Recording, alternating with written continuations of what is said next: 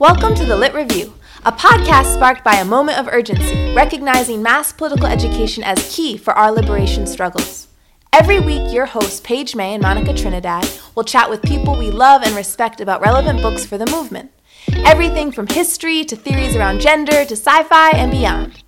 We know that political study is not accessible for a variety of reasons. The high cost of books, academic jargon, the failures of our underfunded school systems, time barriers, etc.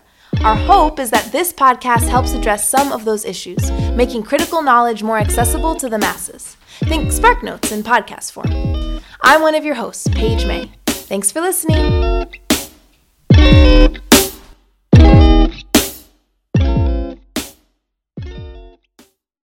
Hello and welcome to another episode of the Lit Review.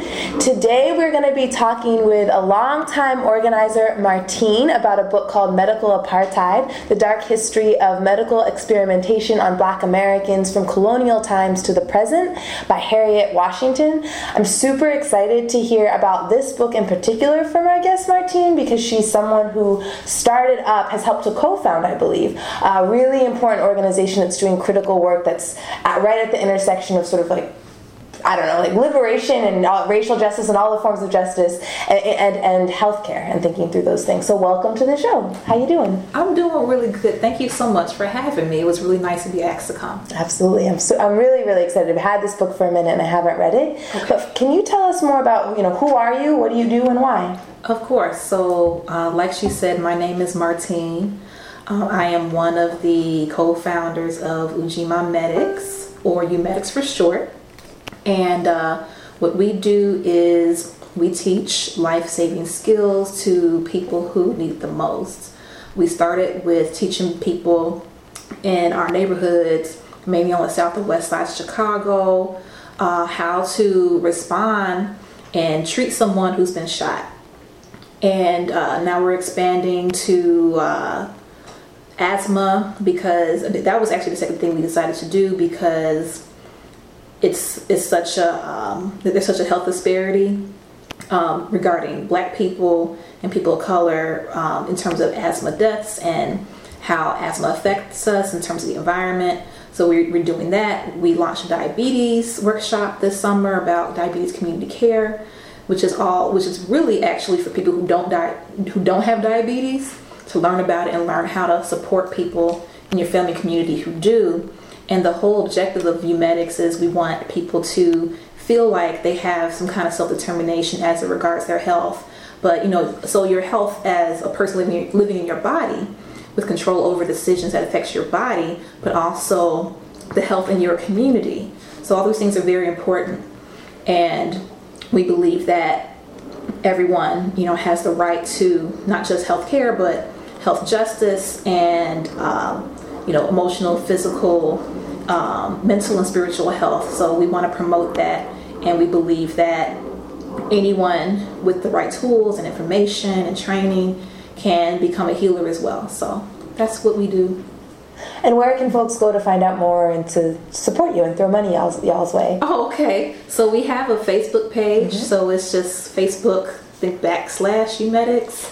And then we have a website, umedics.org. Okay, cool. We'll do the plug. I'll try to remember to do the plug again at the end. But yeah, they're really, really great. They came and trained our young people, and it was amazing. And our young people, within that week, 2 times actually had to use the stuff that they had learned, which is amazing. Really? Yeah. I didn't know that. Yeah, it was really, it was both horrible and amazing, but one of our young folks, helped keep her grandmother alive because of what she learned in this program. Well, that's good. Yeah, it is. It's really, really good. Yeah. Mm-hmm. The ambulance took too long. But can you tell us more about what led you to read this book, and specifically, where were you at in life? Why did you pick it up? Why did you decide to read it? So I had been interested in the book for a while. Let's see when it was published, which year. So it was published in 2006. And I received this book as a gift from a good friend, Toussaint Lossier. Do you know him? I do. Okay, he gave it to me. This is his description right here.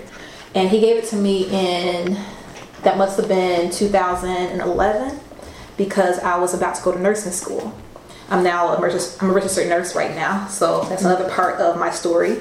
But I'm not sure if he knew that I had been wanting to read it, Oh, actually, even before I got it as a gift, I checked it out from the library. Mm-hmm. And I took it on a plane. And I left it on the plane. So I only got to read maybe the introduction before, and then I think it was like a year and a half before I got it as a gift. So it was really good to get that. It was a really good time to get it because I was going to be going into the medical system as a person who is now a part of that medical system and a quote-unquote professional in that system. And so it's important that first of all, any person who is what's called a health professional understand the history that this book is getting into. Anybody who is serving Black people, people of color, poor working class folks, anybody that's vulnerable to a lot of the abuses that the book is talking about needs to be familiar with this history. And definitely as a Black person who is practicing in the healthcare system, but also has an overarching goal to be a healer and a servant to my community, I need to understand what this is about so that I can be more effective in what I'm doing. Mm-hmm, absolutely. Well, walk us through it. What's this book laying out? You mentioned this seems to talk through a history. Yeah. What is that history? Yeah, so first of all, the author of this book is Harriet Washington. She's a journalist and a researcher, and she had done lots of different jobs in the healthcare field before she became a journalist and a researcher.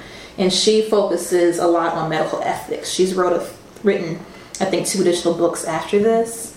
One of them is really interesting. It's about genetics and corporate control over people's genetic legacy. So that's really good to check that out. Mm-hmm. But in terms of this book, this was, I think, the first book she published.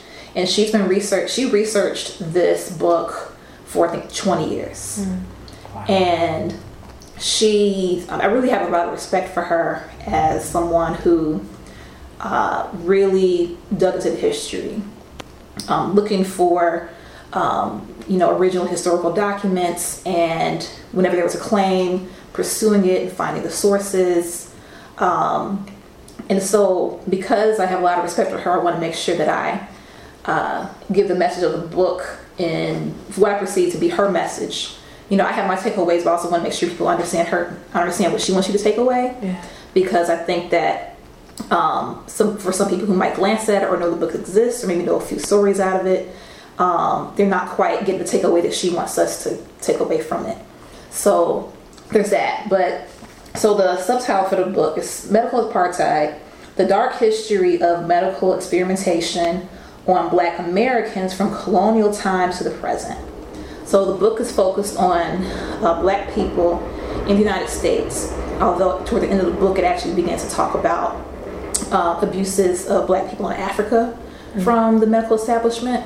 And so she starts, like it says in Colonial Times, with slavery and with the ideas that white slave owners and white physicians used to justify their abuses. One thing that she points out is the contradiction in how Black people were supposed to be inferior mentally. We were supposed to have different body systems. In fact, many of the physicians involved in the Tuskegee syphilis experiment believed that Black people had different nervous systems from whites.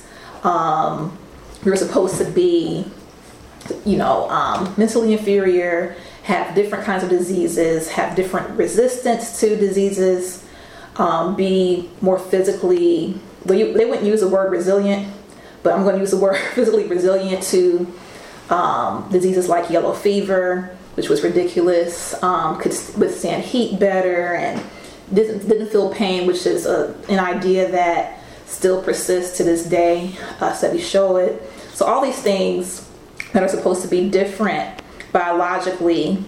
In fact, there were some white scientists in the 19th century who propagated the idea that Black people were a totally different species from whites. So you have all these ideas about how we're different and inferior, subhuman, yet you're experimenting on our bodies to draw conclusions about how to treat illnesses for white people. Mm-hmm.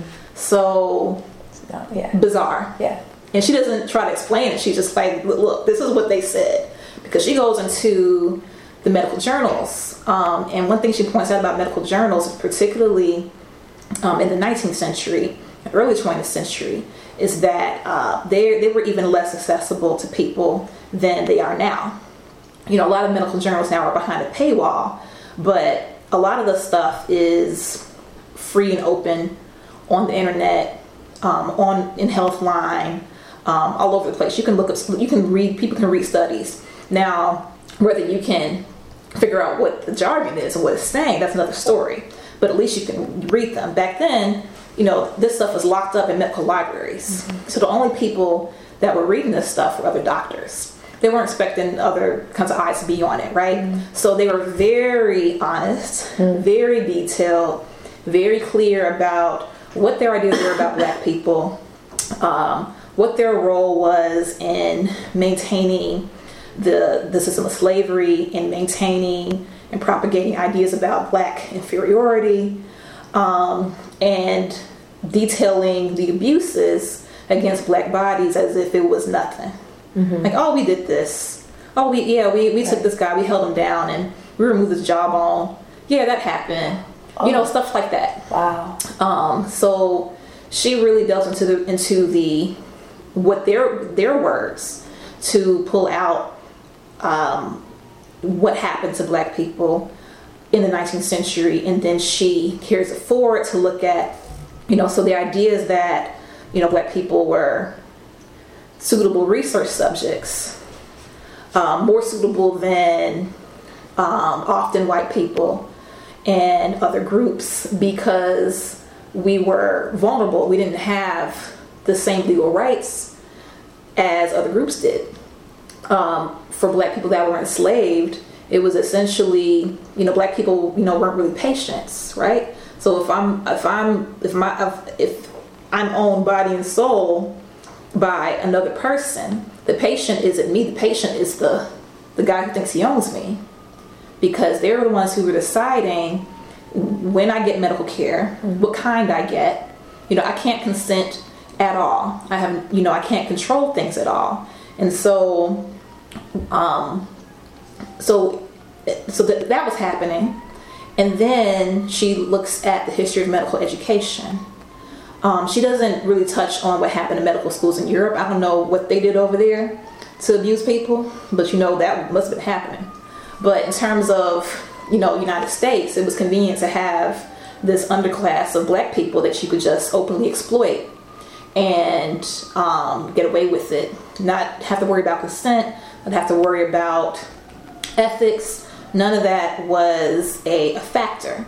It doesn't mean that there were no standards for ethics or research protocol, things like that during that time. It just means that those things were ignored for Black people.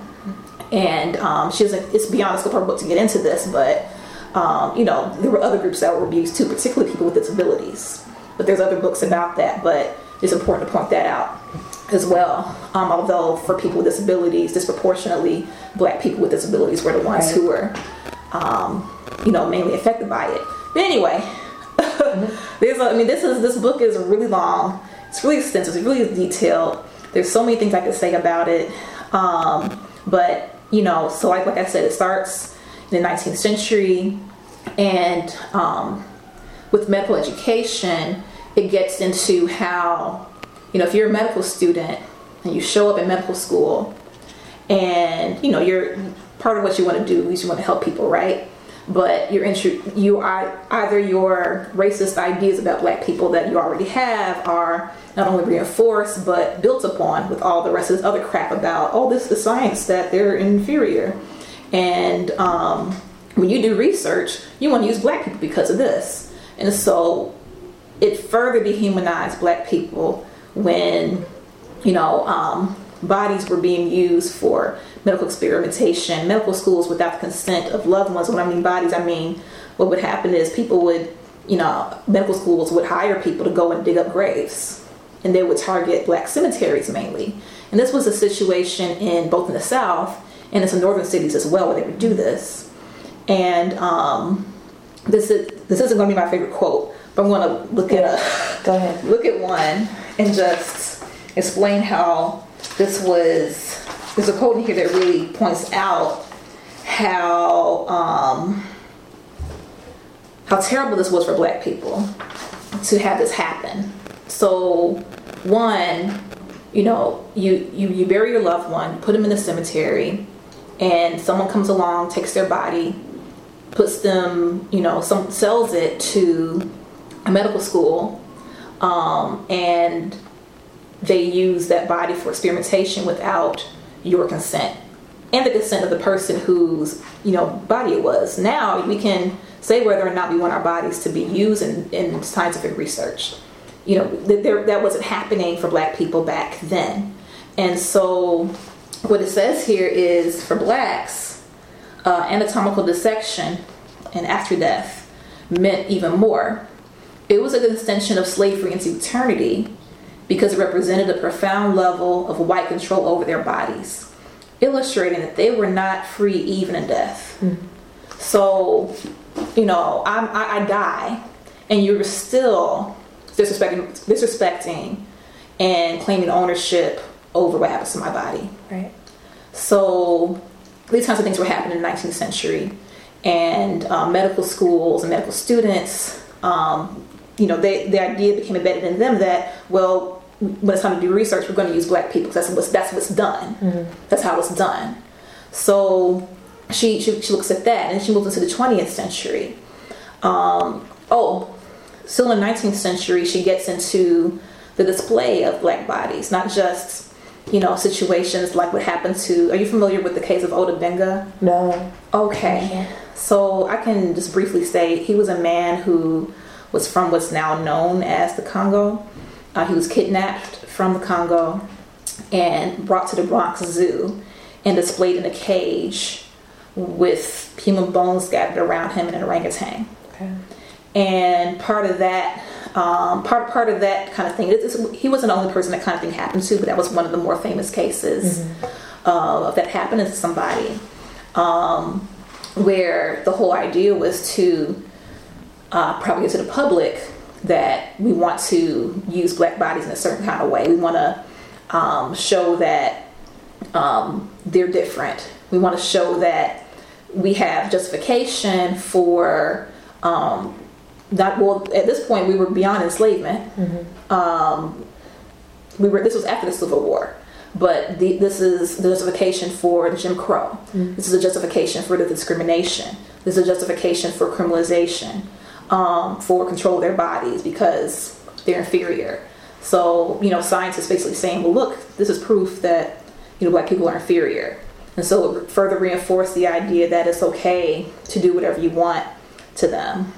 The 19th century was also when Marion Sims, the physician in, I think the state is South Carolina, and in fact, I think some BYP 100 members just did a demonstration at his stupid statue, where they were just giving voice to the fact that he's being displayed here like he's some kind of hero, father gynecology, all this crap, when the way that he developed his treatments that ultimately went on to benefit white women in the beginning was by experimenting on enslaved Black women who had absolutely no way to, consent to what was going on.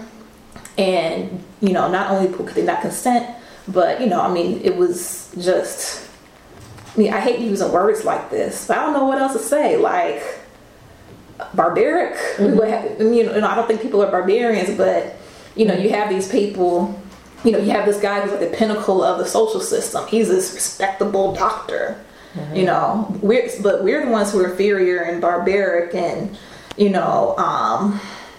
mentally defective. But you think it's okay to perform multiple surgeries, not for therapeutic purposes for them, but to prop yourself up by creating, by inventing a way to treat particular illnesses. You're trying to prop yourself up.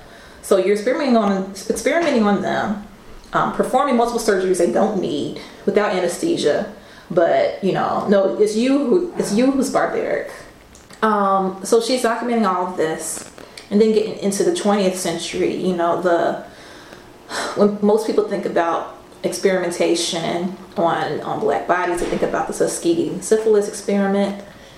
Actually, can you explain that? I've heard the bit of the story, but just in case there are folks who haven't, of course, I think it is an important one to know. But then other examples are also helpful. Yeah. So that's probably been the most extensively publicized and researched widespread abuse of black bodies for medical purposes, and it was really long too. It started in the 30s.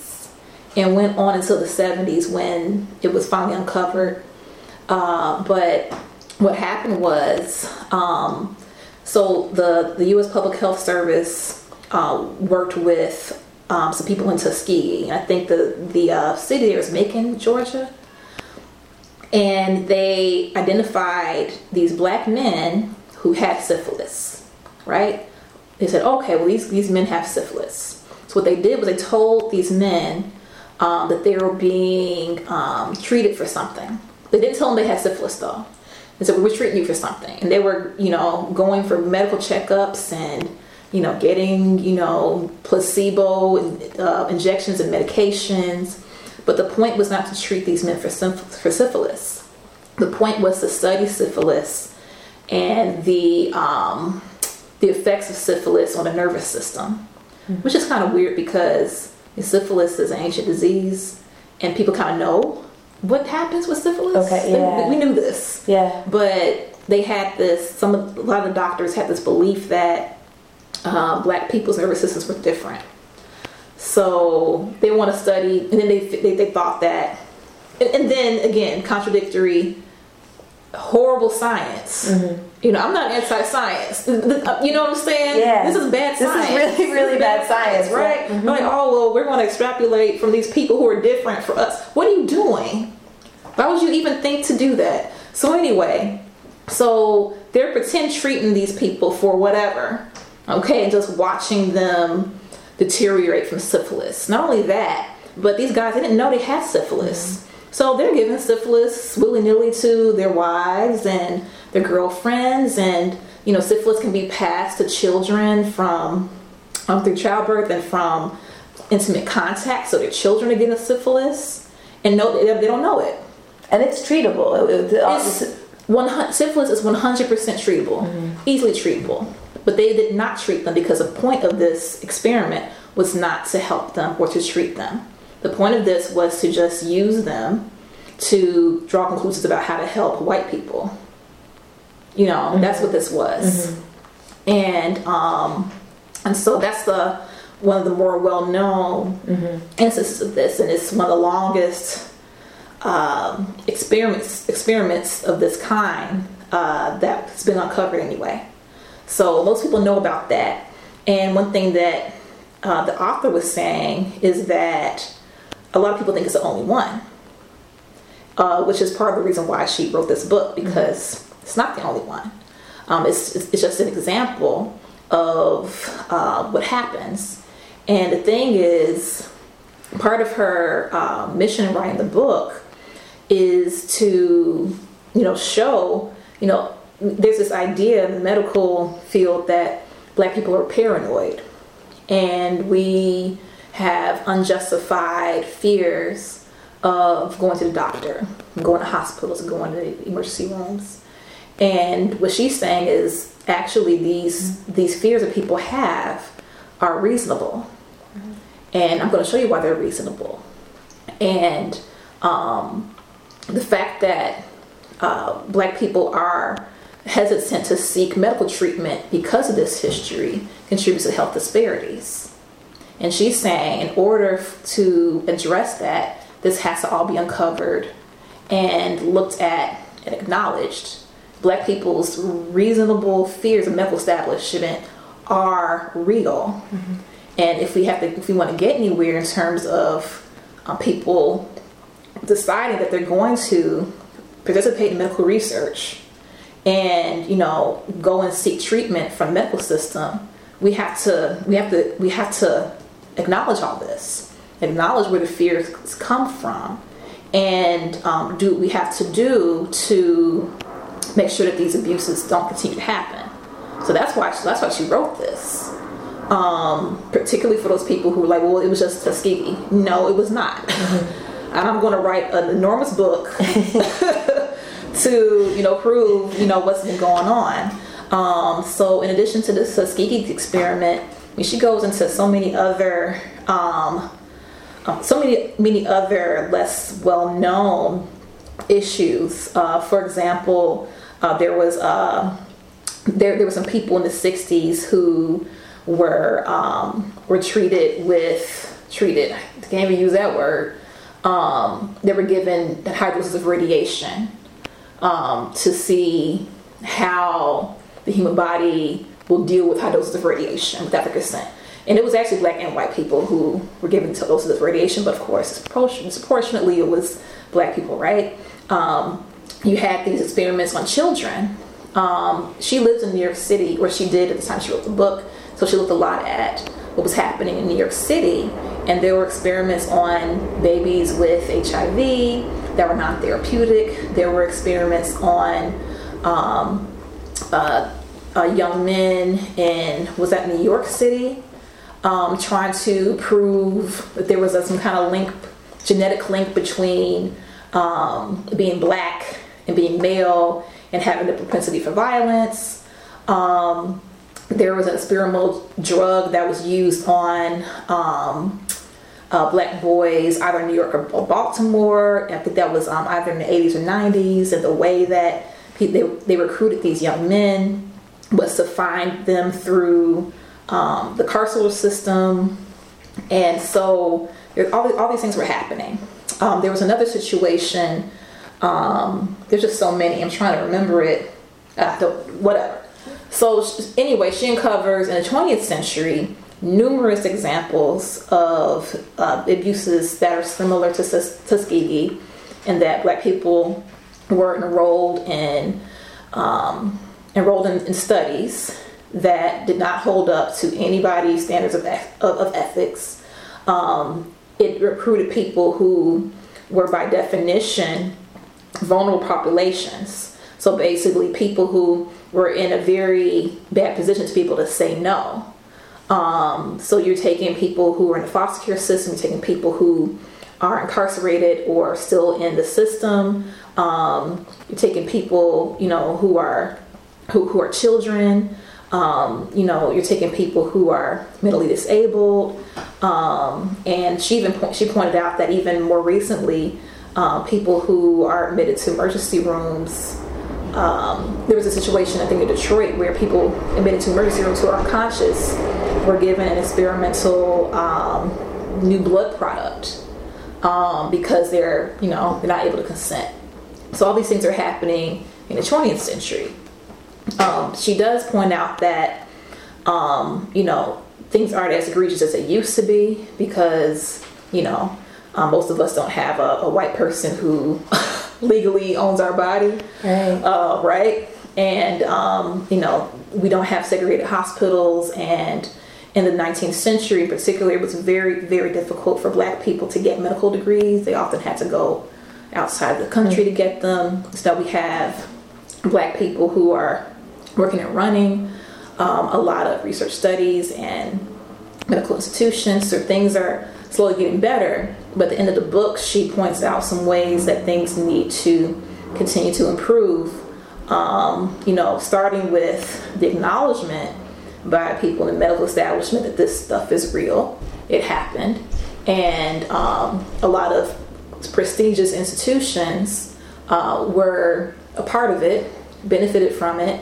co-signed on these studies. So when you come into black communities, wanting people to sign up for your research studies, and they're saying, we don't want to do that, the problem isn't them, the problem is you. And the problem is the system. Mm-hmm. So that's in the nutshell, I guess, the book. Okay. Yeah.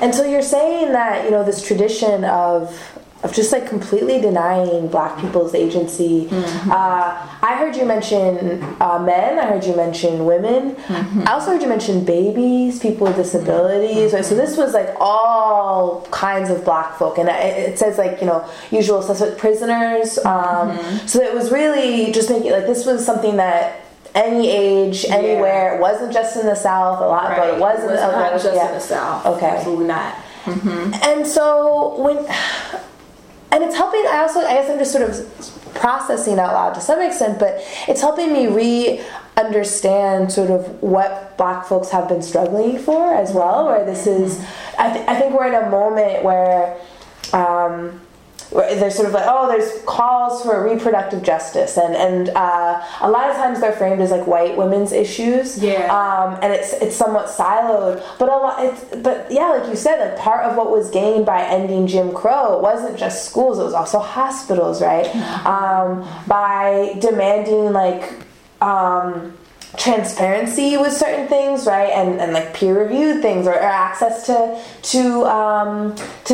gaining access to becoming a doctor, right, in medical school, right. All of those things are actually the universities and white doctors didn't suddenly come better. People had to fight for these things, right. And that's really helpful. And what do you see happening now within the Black Lives Matter movement? Like, are we tapping into this at all? How are folks acknowledging this history, as she's saying, needs to be done, or how are we not? And the other pieces, the work that still needs to be done. Like, what does this book mean for our work that needs to happen today? Okay, sure. Thank you. Long. Yeah, in terms of the Black Lives Matter movement, I am not sure if I'm equipped to speak on exactly how the movement is addressing some of these things. I know that in terms of the movement for Black Lives, they have that policy platform. Yes. And there's a healthcare platform that talks about health disparities, environmental justice, things like that. But it's been a while since I've looked at the policy to be able to tell you exactly how I think it intersects with what she's talking about in the book. But one of the first things you said was about reproductive justice, and she does talk about forced sterilization of Black women and women in places that were under some kind of colonial control. In particular, she talks about Fannie Lou Hamer. And I was familiar with that story because I read a biography of Fannie Lou Hamer. But part of why she even got into the civil rights movement is because she was a victim of this. She went in to get what Harriet Washington thinks was probably a uterine fibroid removed. That's why she went to the doctor. And then she came out with a hysterectomy. And she didn't know it. And she found out because the land where she worked at, the white people who own the land, somebody, one of them got wind of it, and they were kind of like talking smack about it, like he, right? So that's how she found out about it. And once she, and she really did want a family. She was never able to have children because of that. And that was a big part of the reason why she got into the civil rights movement, is because she wanted to, she wanted power. She wanted the power to stop these things from happening. And it wasn't just her. It was happening in Mississippi. It was happening all over the South. It was happening in different places in the world where women were sterilized against their, against their will. And thinking that they're going in for an appendectomy, thinking that you're going in to get a uterine fibroid removed, or you got gallstones removed, and you come out with a hysterectomy, or come out sterilized. So, when these things are happening, it's important for people to understand why people are so wary about doctors and hospitals, right?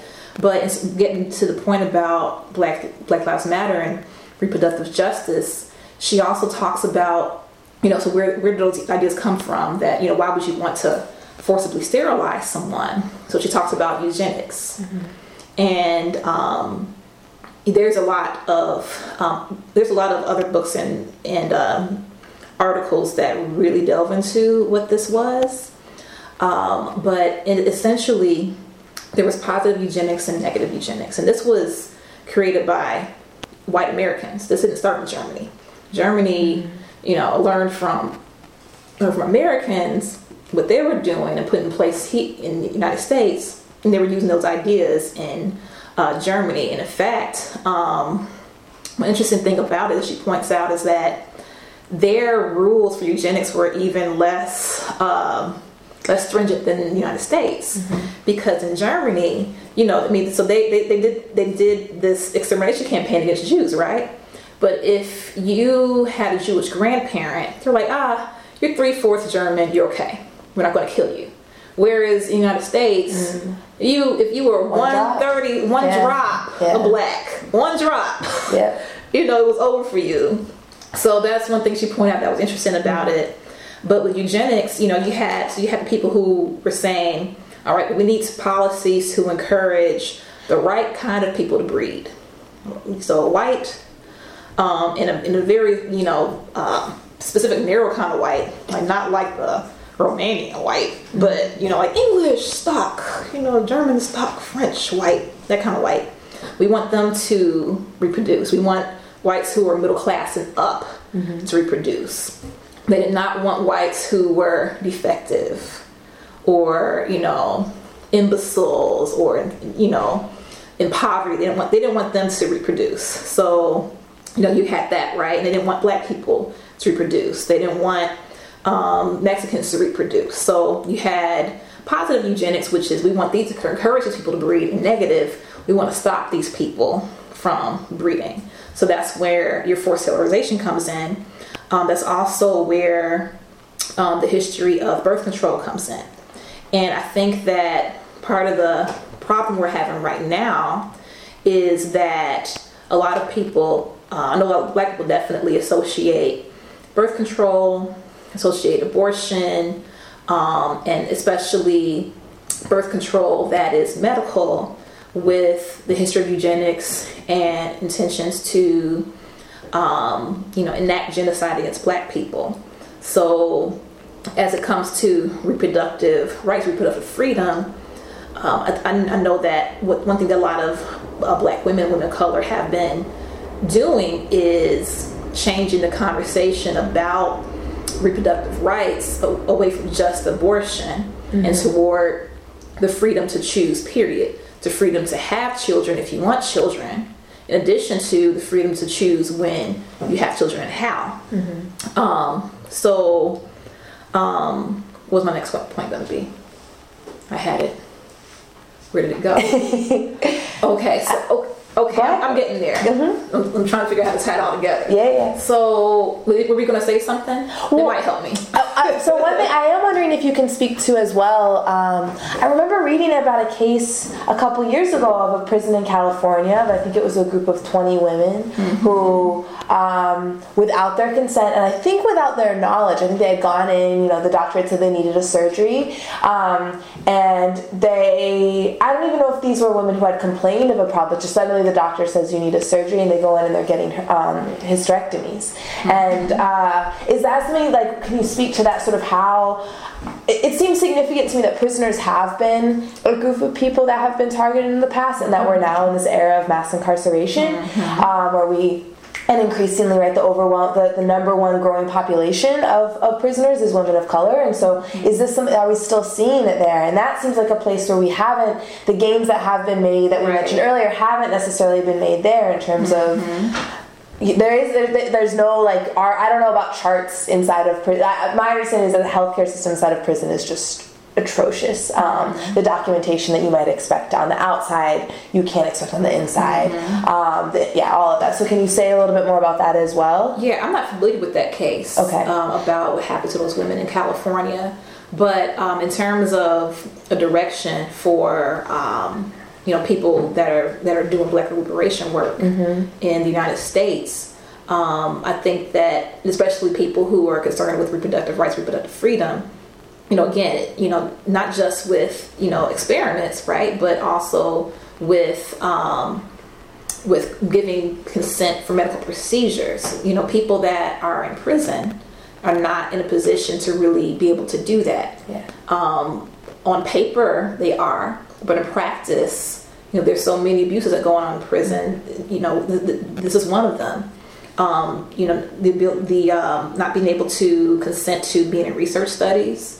Particularly research studies that are experimental and not for therapeutic value. And then, what we're talking about here is, women being robbed of their right to choose. They're being robbed of their right to choose to have children, to consent to things being done to their bodies, and definitely to their future. And one thing about it is, the word eugenics is a dirty word now, even among people who aren't involved in any kind of progressive politics. But the ideas behind eugenics are still very popular. Still very popular. People still think that people of low income should be sterilized. Or, they have these fantasies about, well, maybe there should be an exam before you can be allowed to have a child. And, well, maybe we should give young boys a shot that will sterilize them for 10 years until they're really ready. And, even down to that one organization that got shut down called CRAC. This lady in, I think it was Virginia or North Carolina, she had adopted a bunch of kids who were children of drug-addicted moms. And so she was going around trying to pay women to get sterilized. Yeah. Wow. Yeah, she was paying them to get sterilized. And so the idea, and what she was doing was popular with a lot of people. Yeah. We have to stop these defectives from having children. So they don't want to call it eugenics. That's exactly what it is. And there's always a danger of those kinds of ideas becoming policy. Not under the table like what's going on at this prison, but actual policy. So we have to continue to fight against that. Okay. Yeah, I'm trying to think of. I definitely have heard that argument before, or heard people say things like that, right? These people shouldn't have children, da da da. Yeah. And I'm also trying to think of in schools, right? How I'm thinking about the ways that. It's helping me see problems in a different way, where I'm trying to see a different layer of it. I'm gonna give you another example. So this is particularly because we're getting into some of the stuff she talks about at the end of the book. Okay. Which is, so we're seeing a lot of protections in the United States due to, not because people are, at the goodness of their heart, oh wow, we're gonna protect people, but because they were fought for, like everything else, right? So now medical researchers who want to get around ethical regulations, do what they want to do, now they're going to Africa. And they're, because of stipulations saying we're going to follow the research standards of whatever country we're going to, and not those of the country we come from, and not those of the country that houses the institution where we work, right? Now, she wrote this book in 2006, so I'm not sure exactly where things are at legally with, there's these bodies called IRBs, and every university has them, and their whole job is to approve research on human subjects, and to look at what you're proposing to do and say whether or not it meets certain ethical standards. So there were a lot of reforms she proposed to those that I'm not sure if those have been implemented. I think they might be, because I did a study in another country, and we had to go by the U.S. standards. So I'm not, but it could have been the choice of the institution and not the law, right? So I'm not sure if it's a law yet or not. But what was my point? So we were talking about they're going to Africa, they're doing all this stuff. Yeah. Somebody reproductive justice, right? Got it. Okay. So what's happening right now is that there's this public health freak out about population, right? There's too many people on the earth. We're not gonna what are we going to do? We can't feed all these people, so we have to figure out how to reduce the population, okay? And they'll say what they're in it for is public health, right? And to a certain extent, I'm not saying that everybody I'm certainly not saying everybody involved in reproductive health in countries, particularly in Africa and other places that are poor in terms of their GDP. I'm not saying everybody involved is trying to do something sinister and trying to commit genocide. That's not the case. Okay.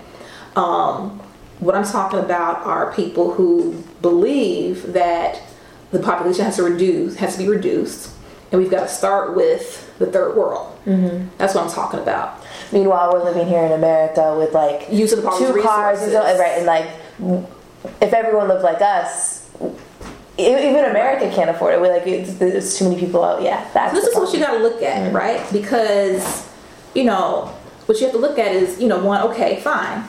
There is a lot of evidence that if for someone who has less children, their chances of living longer, perhaps, and being able to access education and being able to move up out of poverty, that those things improve. Mm-hmm. Okay, I got it. But we also have to look at, what are the surrounding conditions that create, their situation. So if my project is promoting, birth control, but not addressing any of the other problems, not addressing clean water, not addressing access to other kinds of preventative health care, not addressing drought and famine, not addressing those infectious diseases. If I'm really going hard about you need this birth control and I'm not helping you with anything else, that's suspicious. Yeah. That's suspicious. It's a part of this tradition, right? You know what I mean? If the push for access to birth control is embedded within a comprehensive program and plan to address multiple needs of people and help them in many ways, then that's fine. But let's look at what is your real goal? What are you actually doing? Right. That makes sense. Yeah. So what would you've mentioned that you think that folks who are trying to get involved in healthcare in some way should read this book. Yeah. And what do you think would happen if that were the case? If like every doctor that you went to see, or like everyone who did research, or everyone who's doing these projects, how would things be different? I'm thinking about like my grandma who doesn't like going to the doctor, right? What's going to change for her? Okay, so I'm gonna say this. This is one thing that she says. She's like, look, people that do medical research aren't any better or worse than anybody else. So there are people who are going to read this book and be like, well, black people are inferior, so we're justified. Yep. They're like, whatever. Mm-hmm. So you're going to have those people, because those people are out there. They are, right? Yeah, absolutely. But there are other people who are going to read the book, and they, it might be part of a process for them. And I'm not talking about just about white people. Yeah. I'm not talking about just about white people at all. It could be part of a process for them to understand how to become better practitioners of healthcare and how to better serve black people and other groups who have historically been not just underserved but historically abused by medicine. You have all kinds of groups who've been abused by medicine. You've got intersex people who've been abused by medicine, people with disabilities, people with mental health disorders, people living in poverty in general, people who are incarcerated, formerly incarcerated, immigrants. A lot of people have grievances with the healthcare system and have, justified issues and fears around going and establishing a relationship with a doctor, going and seeking care at emergency rooms and hospitals, going for exams that can help at early detection of illnesses like cancer, contributing to reduction in health disparities, and then just in general, if you trust someone, you'll open up to them. If you're a doctor and I don't trust you, I'm not going to tell you everything that you really need to know in order to properly help me. Right? So you're going to be missing so many things because I don't trust you at all, and I'm not going to tell you what's really going on with me. It also, we also want people to be humanized a lot more to people in the medical professions.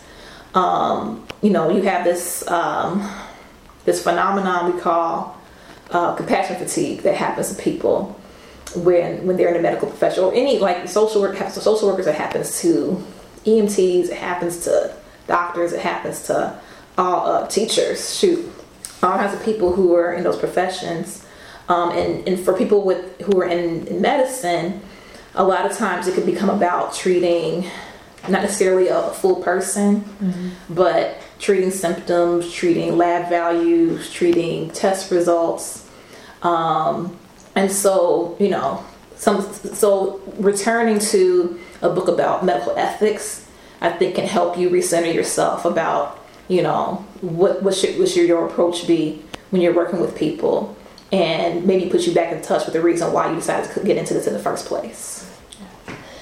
We're about at time. Is there anything that you wanted to talk about that you haven't had to before I ask for your favorite quote? Sure. So one thing I'm going to say is that when Harriet Washington was writing the book, she came into a lot of support from people who were saying, yes, we need this book. And then she came into a lot of resistance from people who were like, if you write this, Black people are not going to want to come to the doctor, not going to come to the hospital. This is terrible. You should stop this. Right? But she pressed on anyway because she knew that this is necessary in overcoming a lot of that. And so I think that the author does not want people to walk away from this book being like, oh, well, I should never go to the doctor now because all this stuff happened. Right? She does not want people to walk away with that. Yeah. Okay? She actually thinks that people should participate in ethical, therapeutic medical research because that's a lot of how we we know what to do to help people and what works and what doesn't work, and if we've been doing something that doesn't work, we need to continue to study it so that we know what does work, right? So she wants people to enroll in research studies. She wants people to seek care. So she wants people to establish relationships with a doctor, and not just in the emergency room, but have your own doctor. And she wants people to have access to health care. She doesn't want people to walk away from this book being afraid to get care when they need it. She doesn't want people to not go to the hospital when they need care, right? So but what she is saying is that for the person who feels like that, you were justified in feeling like that. That's the message she wants you to walk away with. And you're justified in feeling like that. And what I'm going to do for you is I'm going to try to figure out how to change things so that you get what you need. I think that's what she's trying to say. That's an important distinction. Yeah. Thank you for adding that. That's, goes to the doctor. Yes. Yeah. But she also wants people to. She also wants to give people tools to discern what's going on. Yeah. You know what I mean? Like, she wants you to have an idea of if you're involved in something that's fishy. How to decide if you're going to enroll in a research study, is this an ethical research study, or are they out to get me? Okay, because they might be out to get you, but what if they're not? What if this is going to be a good thing, right? It could be. So she wants to give people tools to discern and figure out, what they want to do, and how to decide, how what to consent to and what not to, how to decide what treatments they're going to accept and what they're going to decline, and how to look out for bullshit. That's what she's doing here. So and I think my favorite quote relates a little bit. Okay. Well, we're going to close out with you reading that. And I want to, before that happens, just say thank you again. This was really helpful. And as someone who, I kind of came to Chicago doing a lot of work around climate change, being where the population debate is very big. This was very, very helpful. And I think gave me a very clear way to pinpoint and chart when things are in some fucked up stuff and when things are actually trying to help folks with self-determining, right? So thank you for that. And the book, again, it's by Harriet Washington. It's called Medical Apartheid, The Dark History of Medical Experimentation on Black Americans, from Colonial Times to the Present. And the organization that I want to lift up again is UMedics. That's U, the letter U, Medics. And you should check them out, and you should support them however you can, because they're doing really, really, really beautiful, powerfully simple, life-saving work. And I have tremendous respect for them and want them to have more support. So check them out. And then if you would close this out, though, with a passage, and if you want to introduce it with sort of why you love it, or you can just go straight into it. Okay, sure. So, as it concerns experimentation, because we have this horrible history of people not doing it right, people being unscientific and stupid, and to begin with, and then after that, being cruel and horrible and barbarous people, you have all that, right? So the word experimentation even sounds scary to people, but it's been necessary since human beings decided we were going to have medicine to do this, to figure out what treatments work and which don't. And she points out that Black people have been doing medical experimentation for a very, very long time. This quote is about things that have happened since we've been in the United States. And it's after this quote that she gets into how people in West Africa pioneered vaccines. And the reason why we have vaccines in the Western world is due to the knowledge of Africans, right? So vaccination comes from Africa. So this quote is on page 71. So it says, "Some who ascribe African Americans' poor health to their wariness of the U.S. health system claim that African Americans have always opposed medical experimentation independently of any medical abuses. But from an early time, Black Americans themselves have engaged in therapeutic medical experimentation. African herbalists investigated, tested, and perfected the use of plants they found in the New World for the new ailments that afflicted both Blacks and whites. They adapted medicines and techniques they brought with them, such as the stimulant coconut, which was adopted so widely that it eventually supplied the main ingredient for Coca-Cola." And she doesn't talk about this really in the book that I could find anywhere, but if you look at interviews with her, she talks about how people in Africa were beginning to do C-sections, before people in the West. So, just things like that just point to the fact that we have to continue to build upon the knowledge we have and continue advancing to improve human freedom, human health, and well-being. And she wants Black people to participate fully in that, in the ways that we think are safe for us. So, yeah.